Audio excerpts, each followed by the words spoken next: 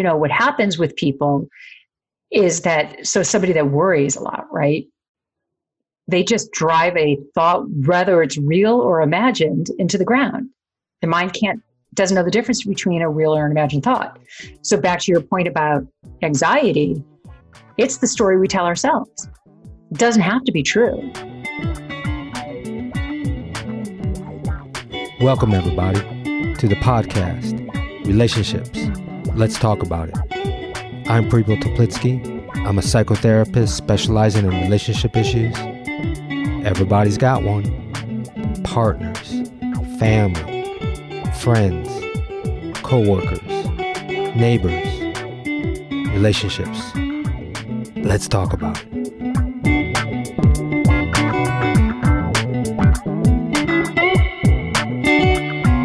Welcome, everybody, to this episode of Anxiety in Families. And I have a conversation with Laura Morton. Laura is the writer and producer of the upcoming feature documentary called Anxious Nation, about anxiety in teenagers and kids and the epidemic that it has become in families. The documentary is coming out in 2021. It was a great conversation because also Laura is family. She is my stepsister. My mother married her father when I was 14. She was 13. In the beginning of our conversation that you'll hear, we talk about a teenager moment that we had about music. I want to clarify that it was me playing the soundtrack to the Rocky movie and the theme song, not Laura. So when you hear that, let that sink in. It was me. Let me tell you a little bit more about Laura. She is a New York Times best-selling author. She's a speaker, producer, and entrepreneur. Laura has written over 40 books and a staggering 19 New York Times bestsellers with a wide range of celebrities, including Jennifer Hudson, Justin Bieber, Joan London, Al Roker, Mary Lou Henner, Melissa Etheridge, Katherine Schwarzenegger, Kathy Ireland, Danica Patrick, the Jonas Brothers, just to name a few. She has been involved in the entertainment industry for more than 25 years as a writer, a producer, and entrepreneur, and she is highly skilled in all forms of marketing, social media, and promotion. You can learn more about Laura on links on the show notes, and you can go to lauramortonmanagement.com. So what I liked about our conversation also was that Laura was very authentic and vulnerable in speaking about her own experience with anxiety and with her daughter, and how her empathy and understanding led to her creating this documentary. I think it will resonate with a lot of people out there. And before we get on to the conversation, just want to mention a few housekeeping things. I am excited to announce that shortly, in the months of September and October, I am going to be offering guided meditations and visualization audios on my website for purchase on such topics as increasing your emotional intelligence, being the partner that you want to be, letting go of worry, letting go of past relationships, being the parent you want to be. Several audio meditations recorded by me. So I will tell you when exactly that is out, but go ahead and look for it in the next month. Also want to put out that my counseling practice is now online, my counseling and consulting practice. If you're interested in talking about my services, you can contact me at heartsharecounseling.com. And those of you that are listening on Apple Podcast, if you haven't left a review, would love if you go on and leave us a review. You can also follow me on Instagram at Prepo Toplitsky. Okay, folks, I hope you enjoy this conversation with my stepsister, Laura Morton. Anxiety in families. Let's talk about it.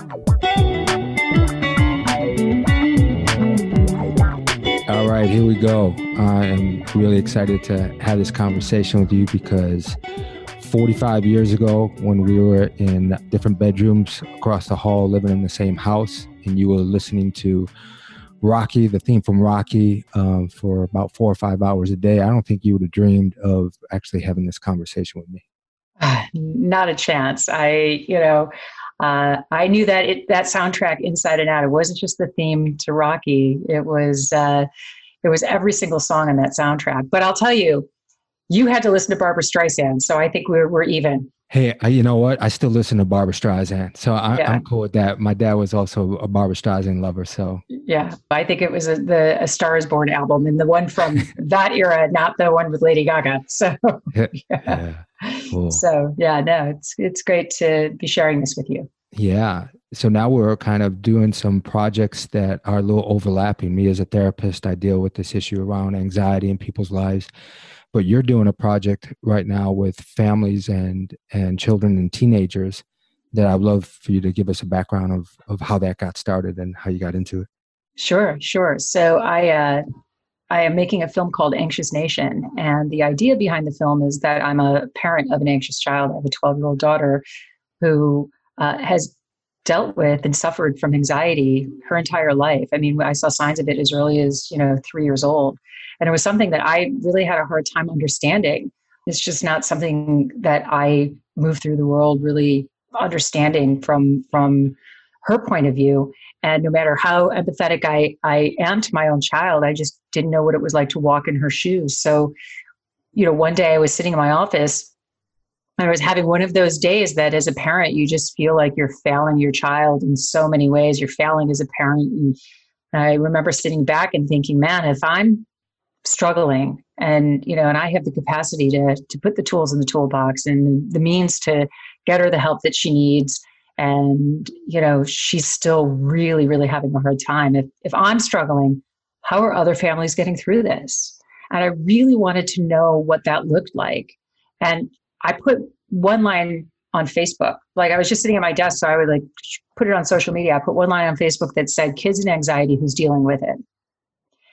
And I was sort of surprised because the answers that came in on Facebook, which I call put on a happy Facebook, right? They were pretty vanilla. I am, we are, my kid is, my niece is.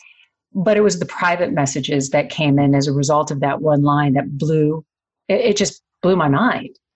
I got messages from people who I actually am really good friends with, Prepo, that I had no idea what they've been struggling with, what they've been going through. I had friends share with me, they had children who had attempted suicide. I had friends share with me that they have children who suffer from severe OCD, but really open stories. As soon as I put that on social media, it's as if I gave a window of opportunity to talk about it and not feel shame.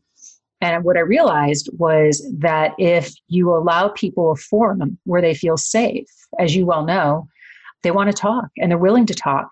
And I realized this was the next story I had to tell. I'm a storyteller by trade. And I realized that this was the next story that I had to tell. If I could somehow bring anxiety out of the dark and into the light, if I could take that shroud of shame and secrecy off of it and normalize it, because it's totally normal, then it would be the greatest gift that I could give. And so that was the idea behind making this film. Yeah. Oh, that's fantastic. Because as you're saying, normalize it. Is anxiety a disorder, or is it just a human emotion that it just gets exacerbated because we have a certain ideal how life is supposed to be? Like you said, the smile of the Facebook and social media, which is also creating, of course, a lot of anxiety for how life should be. And that's creating, I've read some statistic. There's something like, I think it was 38% of teenage girls have anxiety disorder, 26% teenage boys. Social media hasn't been that beneficial in that round around helping people do that. So the expectation of living a certain life creates a lot of this anxiety too, doesn't it? It does. It's an interesting dialogue when you talk about social media, because I am a big believer that social media is a symptom and not a cause of anxiety. And here's where I go with that. I really think that the root cause of anxiety, and we're talking a lot about this and really diving into this pretty deeply in the film, is that you've got a generation of really anxious parents who never learned how to cope with their own anxiety. And in the process of not learning how to deal with their own anxiety, what they see is that they've passed on certain traits to their children. So some of it is, in fact, genetic, and some of it is, situational. And so what happens is these parents don't want their kids feeling as bad as they do, right? So what do? We protect our children. We don't want them to feel. We don't want them to fail. We don't want them to hurt. So we take away what is generally a good life experience, a teachable moment. We take that away from them. But even more so, we place our own expectations on them. And in doing that, what we do is we create a situation where these children can't live up to those expectations, or we're not allowing them to be who they are as human beings, right? Our kids come into this world joyful and pure. We pretty much screw that up. They don't. At some point you go off into the world and you make your own decisions, but as children, as adults, it's, and as parents, it's our job to give them whatever tools we want to give them, positive or negative. And so I think that the first piece of that is honoring the role that you play as a parent, right? And I think that is, where a lot of that stems from. And that's why I believe anxiety has to be looked at and treated systemically. So you can't just treat the kid. And because, the kid can go and have a great therapy session, and then the kid comes home and mom is neurotic and dad is in denial, and, whatever that family setup is, it doesn't really matter. Things aren't going to change if the overall picture doesn't change. And so I think there's a lot to unpack there. I think that social media brings up things like FOMO, which is really real, right? That fear of missing out. What's interesting is during, the pandemic, during lockdown, a lot of the traditional triggers were eliminated for a lot of kids. And what we saw was the antithesis of what we expected. We saw kids getting calmer. Were their parents increasing anxiety? And the kids? Yeah, I do think that for the first time, these kids also saw their parents freaking out in ways that they had never experienced before. I have a girl in my film who is 11 years old and severe OCD.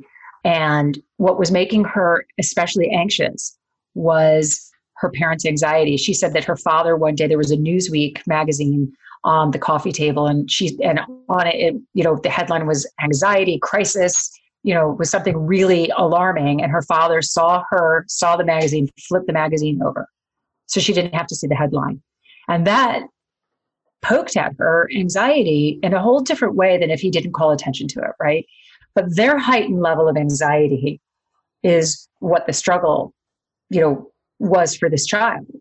And, whereas my daughter, who has always lived in a heightened state of anxiety, has actually been incredibly calm during lockdown and quarantine, mostly because I'm home. And as a single mom who travels a lot, I can't think of any time in my daughter's life where she's had me at home for 5 straight months. It's crazy. I mean, but what a difference I see.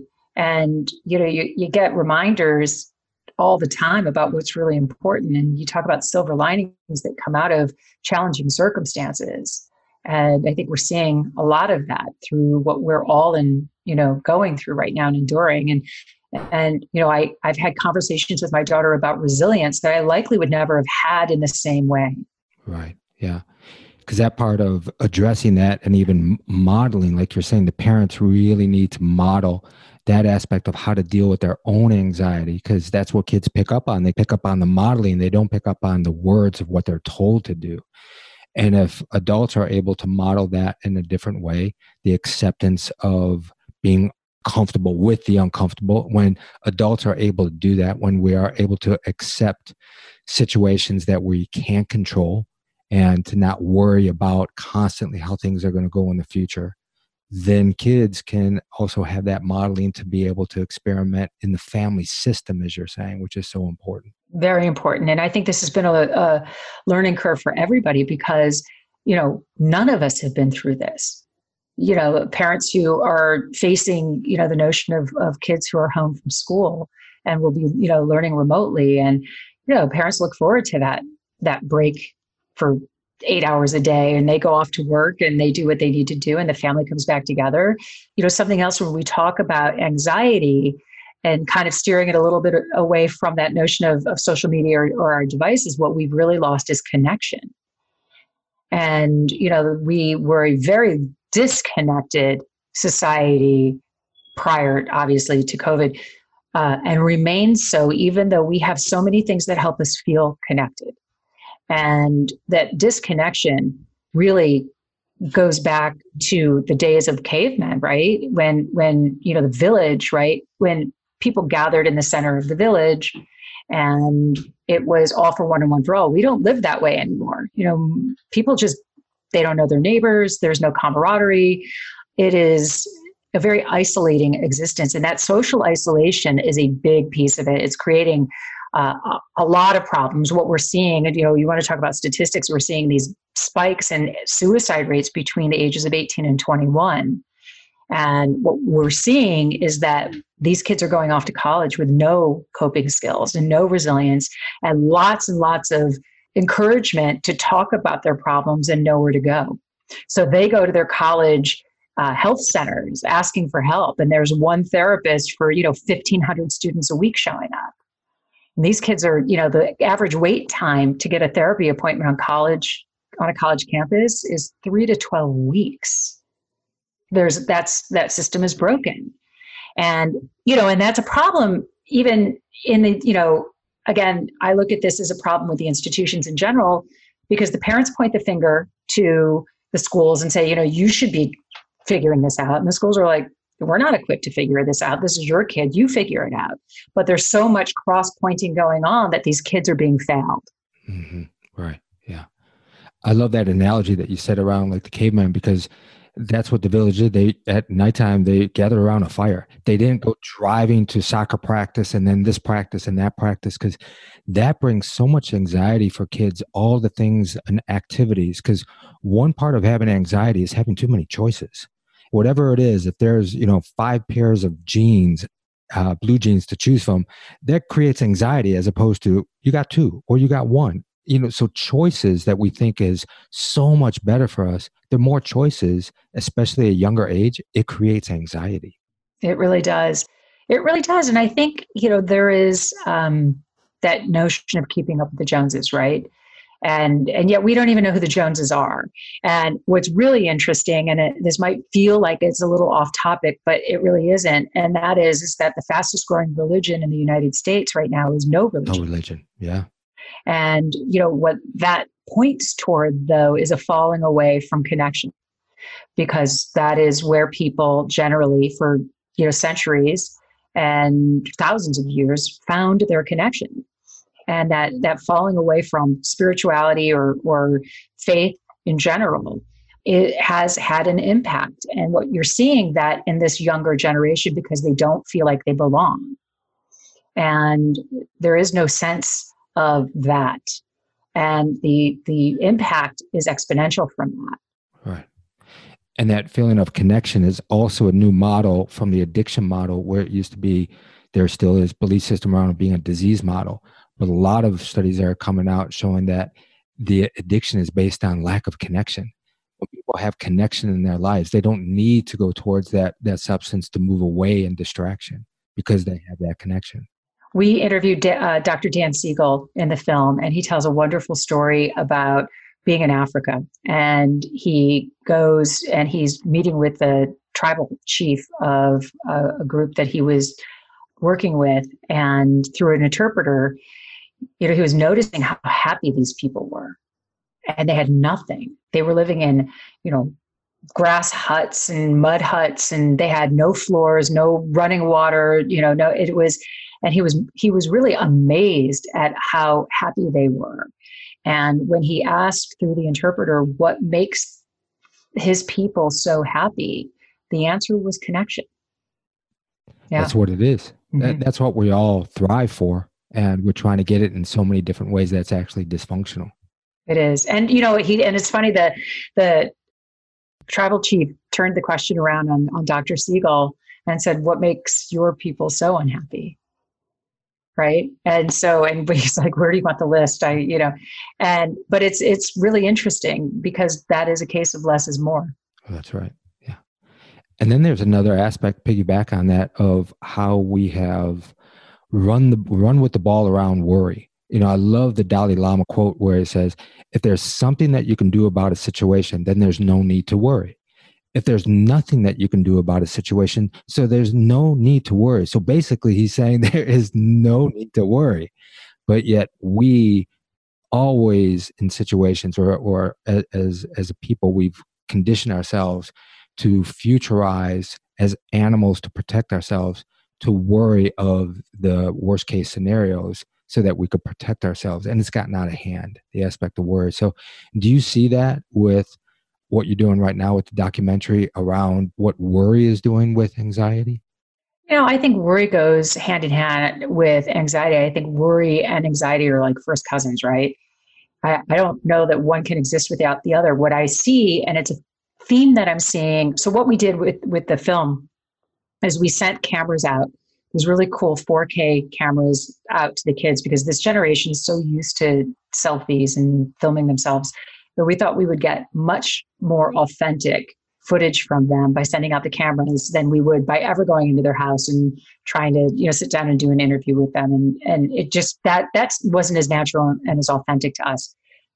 And, lucky for us, we had those cameras out in early March. So that was a lucky break. One of the themes that we've gotten back from almost every single one of my kids, and my kids range from 11 to 27 is my oldest kid, but you wouldn't know it. She's a professional skateboarder.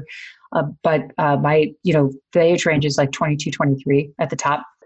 Worry is so prevalent but it's about things that aren't real. So their anxiety is actually triggered by thoughts that aren't real. I'll give you a great example. It's an extreme example, but it's a great example. This little girl I was telling you about that has OCD, one of her obsessive thoughts is suicide. She is not suicidal, but she has obsessive suicidal thought. And she worries about whether or not she really wants to hurt herself or, her worry it just spins and spins and spins. But it could be something as simple as, did I say something that upset you? Or, how is my performance? Like it just spins, and that's her OCD, right? But it's all rooted in worry. And, when I think about worry, I wrote a book maybe 10 years ago already with a guy by the name of Tom Ferry. And Tom is a business coach. He's one of the leading thought leaders in business. And here's how Tom got me to write the book. He sat down, he tried to get me to write that book for maybe a year, and I just wasn't interested. It just didn't, at the time, it just wasn't something that I was really interested in. And, one night I met him for dinner in New York, and he said, did I ever tell you about the 4 addictions? And I said, and I was literally about to, take a drink from a martini. And I went, uh-oh. Uh-oh. And he said, what do you think they are? And I was like, I don't know, alcohol, sex, and he's saying, no, because those are byproducts. He said, the 4 addictions that impact everyone's life are the opinions of others, worry, drama. The addiction to being right. Well, that is not, you're wrong. Hang on, you just wait. The addiction to worry, the addiction to drama, the addiction to the opinions of others, and the addiction to living in the past. And he said, those are the 4 addictions that all other addictions are offshoots of. Wow. And I started to think about it because I thought that was so powerful, right? Mm-hmm. And I immediately thought, man, well, I'm a worrier. So yeah, I've got that one checked. I don't live in the past. I'm not too worried about that one. I do think that I worry about it then, maybe more so than today, the opinions of others. And drama, not a fan. But most people have 1 or 2 or all of those. Did he say what an addiction itself is? Is, one definition of addiction is something that you just can't stop doing. Well, yeah. I mean, I think that that's a piece of it for him, right? Because it's habitual. So as a business coach, his whole goal is to break habits that are holding you back. Mm-hmm. So I think from that point of view, that's where he was talking. But what happens with people is that, so somebody that worries a lot, right? They just drive a thought, whether it's real or imagined, into the ground. The mind doesn't know the difference between a real or an imagined thought. So back to your point about anxiety, it's the story we tell ourselves. It doesn't have to be true. And so, I'm definitely somebody that can understand that whole notion of worrying about something that I can't do anything about and worrying about something that I can do something about. Because a lot of people have anxiety over anxiety. Absolutely. The feeling that this situation is going to create anxiety. So automatically they're having anxiety about a potential anxiety. And as a therapist, I like to also work somatically with people when they're feeling anxiety, because the feeling of that overwhelm or they can't breathe, that chest, if people allow themselves to kind of like, go up the roller coaster where they usually stop and freak out, ride that through, then they realize that anxiety can pass. That they can move through the anxiety if they actually go towards it more, even in a hyperventilating type stage. 100%. Yeah. And we talk a lot about that in the film is, there is this notion, anxiety is not curable and you don't want it to be curable. There are parts of anxiety that are actually very useful and in the right time, in the right place. So name one. Can you name a good anxiety? What's good anxiety? Yeah. If you were walking down an alley, I refuse to use the example that everybody uses about being chased by a lion because it makes me crazy. Because when's that going to happen, right? But if you were walking down a dark alley and somebody was walking behind you and you have that feeling that you're in danger, that's anxiety. It's the exact same feeling. Right. That's that fight or flight response. That's right. I'm also wondering about with your profession, does the anxiety of a deadline or motivation, is that a good anxiety for you? I think that's a very personality-driven thing. Okay. So there are people who went to school and never wrote their papers until the night before they were due. Mm-hmm. And then there were people that worked on it for months. I think that's a very personality-driven thing. But for me, I have lived on deadlines my entire career. So I've learned how to manage that as well. I often say I've never really missed a flight, and I really haven't missed a deadline. So I'm somebody who I'm performance driven. And so, that's for me, but not everybody's like that. And, some people can't live by deadlines. Some people, in fact, feel confined by a deadline. Is that a good anxiety for you? I don't even think of it as anxiety. To me, It's just part of the work. It's a good question. Okay. It's a really good question. But I don't really think of it as anxiety. Like, as you know, I just finished writing a book in like 35 days, which is, crazy. It's Herculean. But you know what you're taking on, and you know what you have to do. And it's like an emergency room physician who doesn't know what they're walking into every day, but they just do it. Mm-hmm. Right. Yeah. And so that's how I feel about it. That's how I feel, about writing in general these days. Can I ask you something to that? Because I think Sure. That's so interesting, because I have a lot of clients that are physicians also. And what I find that compartmentalization that they can do about just focusing on what needs to do in that kind of situation is so beneficial for that situation. However, some of the offshoot that can be detrimental is then they squash the feelings around it.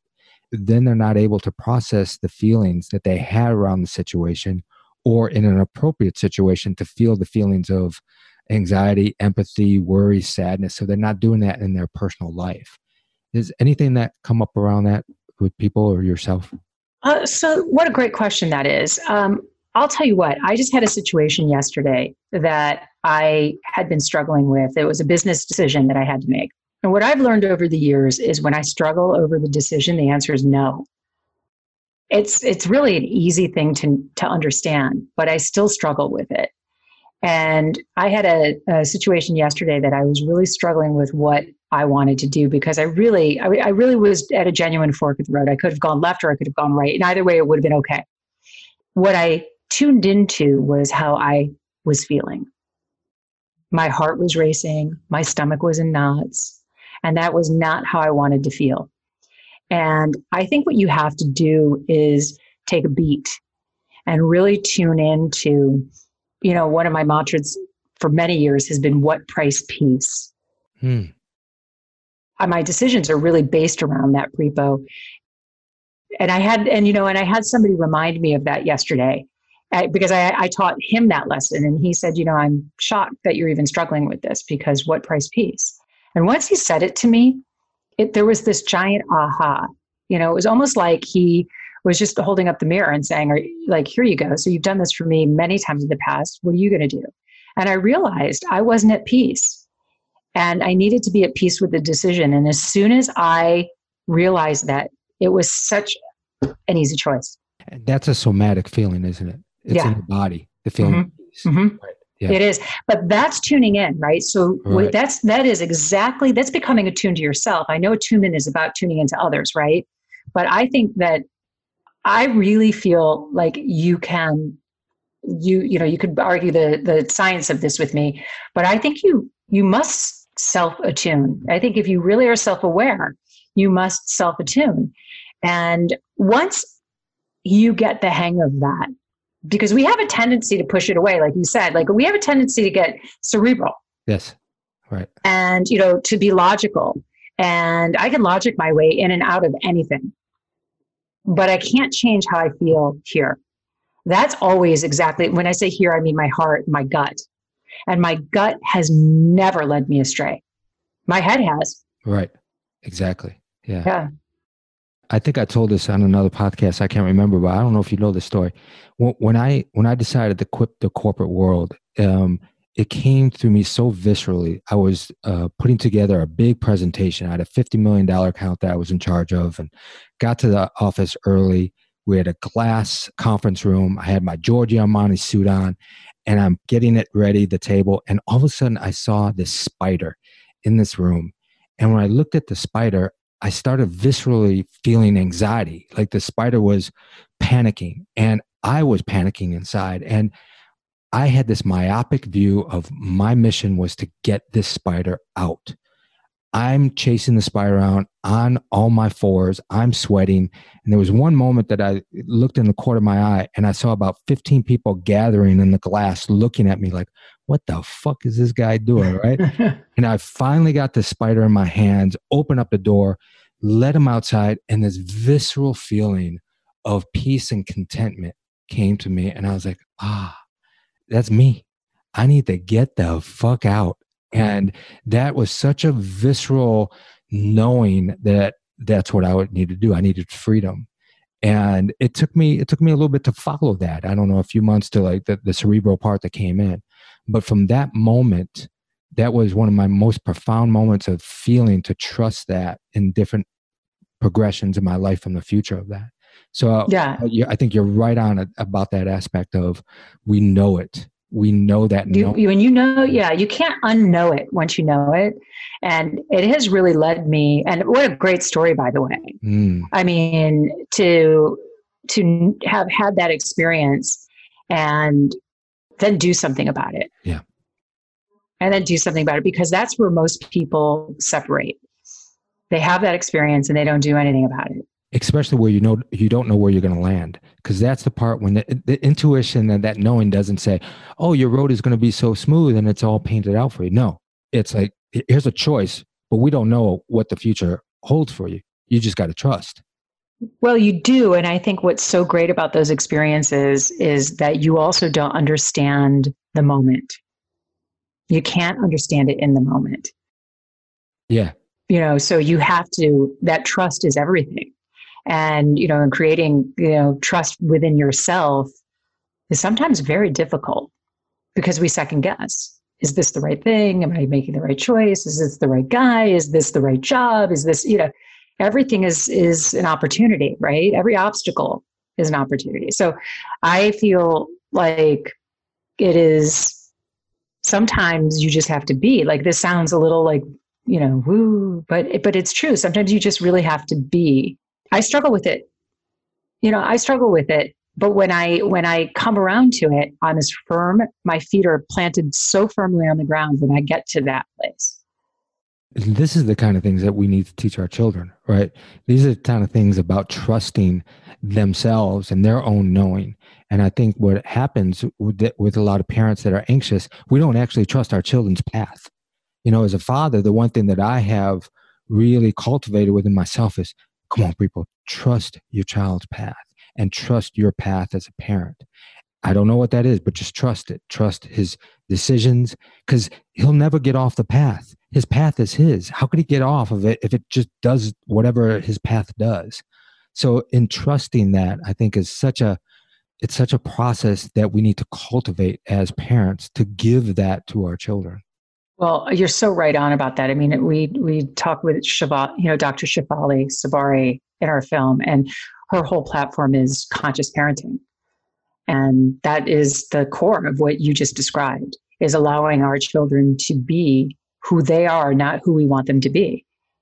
And consciously allowing them to grow and be on their own path. So I think you're spot on, and how lucky Xander, is to have you and Rainbow for parents. Thank you. Yeah. That part that you said earlier about some parents don't want their children to make the mistakes that they did.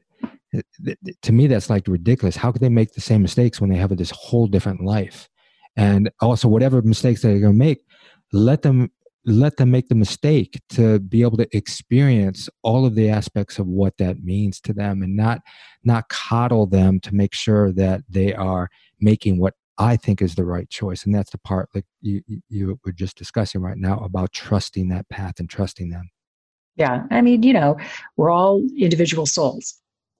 So it's, you're spot on that. And I think, it is learning to understand what it is you're feeling. It's like another language. Right. So that means I know that I was able to be a parent when I slowed my ass down. My life wasn't slow before I had a child. When I was able to slow myself down, I needed to check out from society in some ways to really find an inner sense of myself. When I was able to do that, that's made it easier to trust it. So one aspect is, in people's busy life, we have to slow the freak down to be able to hear ourselves and our voices, and trust whatever that knowing is. How we hear it when we're just creating this busyness all around us. Totally. And, and we live in a busy world. I mean, and there's a lot of noise coming at us, and, a lot of things that are just going to heighten those feelings of doubt. I mean, we live in a world right now where everything is uncertain. That's right. Yeah. So, we're dealing with things that, and if you would have told me in my lifetime that we'd be dealing with, I would have said, you're out of your mind. It's bananas. Like it's bananas. And if we're having a hard time with it, you bet we're passing that on. I had Sevi wake up. I hope it's okay that I share this. Sevi, woke up maybe a month ago, and she told me that she was ashamed to be an American. And my heart just hurt, because we grew up in an era where, we were so patriotic and so about, the privilege of living in this country. And I thought about it, and I just thought, how have we let our kids down? Your son is living abroad, but, he's got American ties, and, I wonder what that's like for him right now, and I think it is a lot to put on our kids' shoulders. And this isn't a political conversation. It's part of that anxiety that they're going into this next decade carrying. That's right. Yeah. And what we're passing on with just even a global situation of climate challenges, economic challenges with them. I wasn't thinking about that when I was young. Not at all. I was thinking about my next date, the next baseball game I was going to go to. I wasn't thinking about... None of my girlfriends. You didn't date any of my friends. Wait. Jane. I'm not going to use any last names. Hey, Jane, how you doing out there? Yeah. Yeah, no, you're right about that. I mean, when we moved to California last year, Sevi didn't really care about knowing where the school was. She wanted to know how their security was. It's a lot.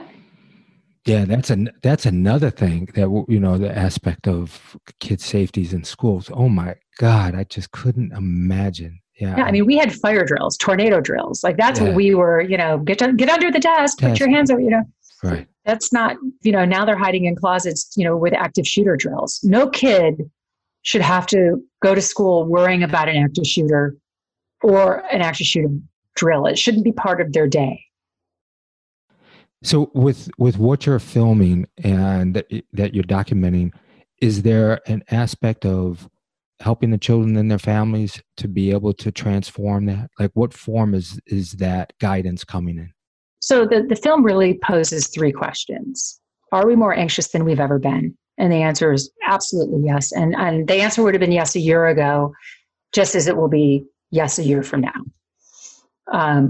Why? What are the causes? Because I think parents, the New York Times does a very good job of pointing the finger at things like social media and our devices. But again, I think it's so much bigger than that. And it's a tough topic to dive deep on, but I think we're doing a really good job at talking about the bigger issues that I think are more universal. And then finally, what can I do about it? And so we are looking at solutions to harness anxious energy and use it for good. Unfortunately, in a film, you've got 90 plus minutes. A documentary doesn't really run much longer than that, maybe 120. And there's a limit in terms of what we can do. But if we do it right and we do it well, I hope that we can do more. Mm. And when's that going to be complete? Anxious Nations. When is the completion? And we're hoping by the end of the year. Mm-hmm. And my goal is to make the very best film that we can make. And we are taking our time and doing it right. It's a very, very large topic to unpack. Yeah. So as we have moved through it. Anxious Nation 2, part 2, right? part 2. Anxious Nation, the musical. We're going to get Lin-Manuel. But I feel like, as we allow the stories to organically unfold, the film gets exponentially better. So we have some really interesting stories that have emerged. And it's funny, we know that we have some A stories and then, some supporting stories, but it's an embarrassment of riches, which is a happy thing to say and a sad thing to say, because there's so much good material. Mm-hmm. What are you getting out of it? What have you learned or experienced from this process? Oh, what a good question. Hey, how many good questions have I hit this time? Thank you. I like think that. There's been quite a few. Yeah. You should think about doing this, more often. I should be a therapist. Maybe. Yeah.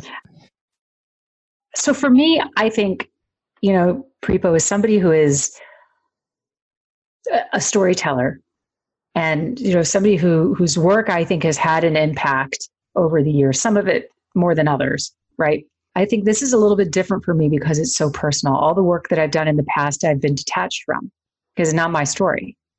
This is my story.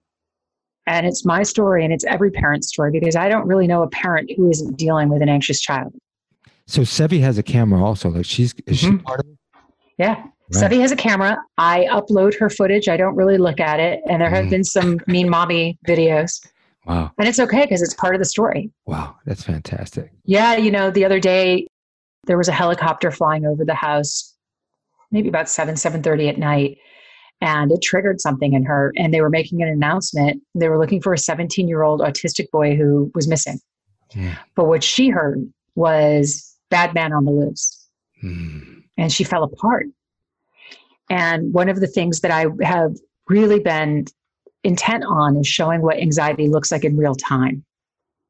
And so we were able to capture that. And it was rough, and I'm torn as a mom and as a filmmaker on what's the right thing to do. But I would not ask any of the families of my film to do something that I wouldn't do myself. Wow. Yeah. That's courageous. Very courageous. Thank you. I think my daughter's very courageous for doing this. And I think all the kids in my film are very courageous. I was on the phone earlier today with a young man who is out everywhere in his life but to his father as a gay man. And he is trying to figure out how to do that. And we're watching it unfold on camera. A lot of anxiety there. And this is just another level of sharing people's personal stories that you've done in different mediums. Yeah. It's incredible. It's amazing though, because, you and I talk about this and what we really haven't talked about is, other cultures and, where anxiety and mental health is not talked about at all, particularly in the brown and Black communities across the country. There just aren't the resources. It's not part of their cultural dynamic. And, there's been a much greater movement toward having those communities be more open to it. It's something that has to change because there is a real stigma around mental health in those communities. And it's something that absolutely has to change because it's not like anxiety doesn't exist. That's right. Yeah. And unfortunately, we even criminalize it. So many people that are institutionalized in prisons really need to be in healthy mental institutions, not criminalized. And even you talk about, a global standpoint that's not really getting a lot of play. Denmark for many years, my wife is Danish, so I know this, but Denmark for many years was voted the happiest country, but the happy scale is very different. It's around economics, social net, and so forth. They have a high rate of antidepressants and depression in their country. So what is happy in that sense? So the marginal aspect to even like to get to happiness and the goal of happiness, as opposed to experience in the moment, instead of getting somewhere to be happy, to be able to open up to the moment of being in our lives. And like you say, getting that sense of peace. I think it's prevalent throughout the world. For sure. I have a book coming out in early 2021 called Happy is the New Healthy. And you should have Dr. Nihal on your show. I think you guys would have a great conversation. And it is because happiness is something that is missing for a lot of people. And I don't even think that people understand what happiness is. Right. And, how they define happiness is usually around stuff. Mm-hmm. So I think, what's so great about the work that I do, and even, you asked about the film, what have I gotten out of it? It's like going to Harvard for every project that I work on, right? I get to educate myself on things that I otherwise wouldn't know very much about. So the amount of information that I get to cherry pick, life lessons, even if I'm just writing somebody's memoir, I get to cherry pick the best of the best. And then I don't have to learn those lessons by going through it. Right. Yeah. I just get to take it with me. Right. That's where we're similar, because as a therapist, I get to look at somebody's life and also, I don't want to have that experience, but thank you for that learning of that experience also, so that I don't have to also do it. And perhaps I can just be someone to hold your story so that I could take a piece of it, but it is your story. It's not my story. Yeah. I've never really gotten confused about, whose story it is. Although I am super fun at cocktail parties when we start talking about other people's stories. But I think it's really important that if you're lucky enough to get to do the kind of work that you can benefit from, and that you in the process are able to add value back into the world, I don't know what's better than that. Yeah, it's true. And thank you for doing this work. Oh, thank you. Yeah. I appreciate that. I do. It's fun. Yeah. And it's just wonderful to have this conversation again. Like I said earlier, like 40 some odd years ago, the work that we're doing in the world, to be able to rap about it. It's really cool. Yeah. Well, if I could have written a rap for you, like, yo. Oh, don't get me started, because I can do the other song that you're well known for. What is that? Rapper's Delight. Oh, baby, you got that right. I still know it. I still know every line of it. Hip hop, hip hop, don't stop. Rock to the bang bang booty, don't stop. Yeah, baby. That's right. Wow, I'm glad you remembered that. Oh yeah. Emblazoned in my brain forever. Thank you very much. Yeah. Yeah. So I know my listeners want to hear more stories about me, but I think it's about time that we wrap up right now that you have some good stories. So cool. Well, thank you again for making the time and for sharing your not only your project, but some of your personal experience with this, and being courageous enough to be vulnerable and transparent about what's going on too with it. My pleasure. What a privilege to speak with you and share these stories. And I'm really proud of you for the work that you're doing. I really am. Keep it up. Yes, I will. You too. All righty. Thanks so much. Bye. All righty. Relationships. Let's talk about it. is a production of HeartShare Counseling and Consulting, PC, of Asheville, North Carolina. For more on licensed counselor Prepo Teplitsky, visit heartsharecounseling.com. Theme music by Adi the Monk.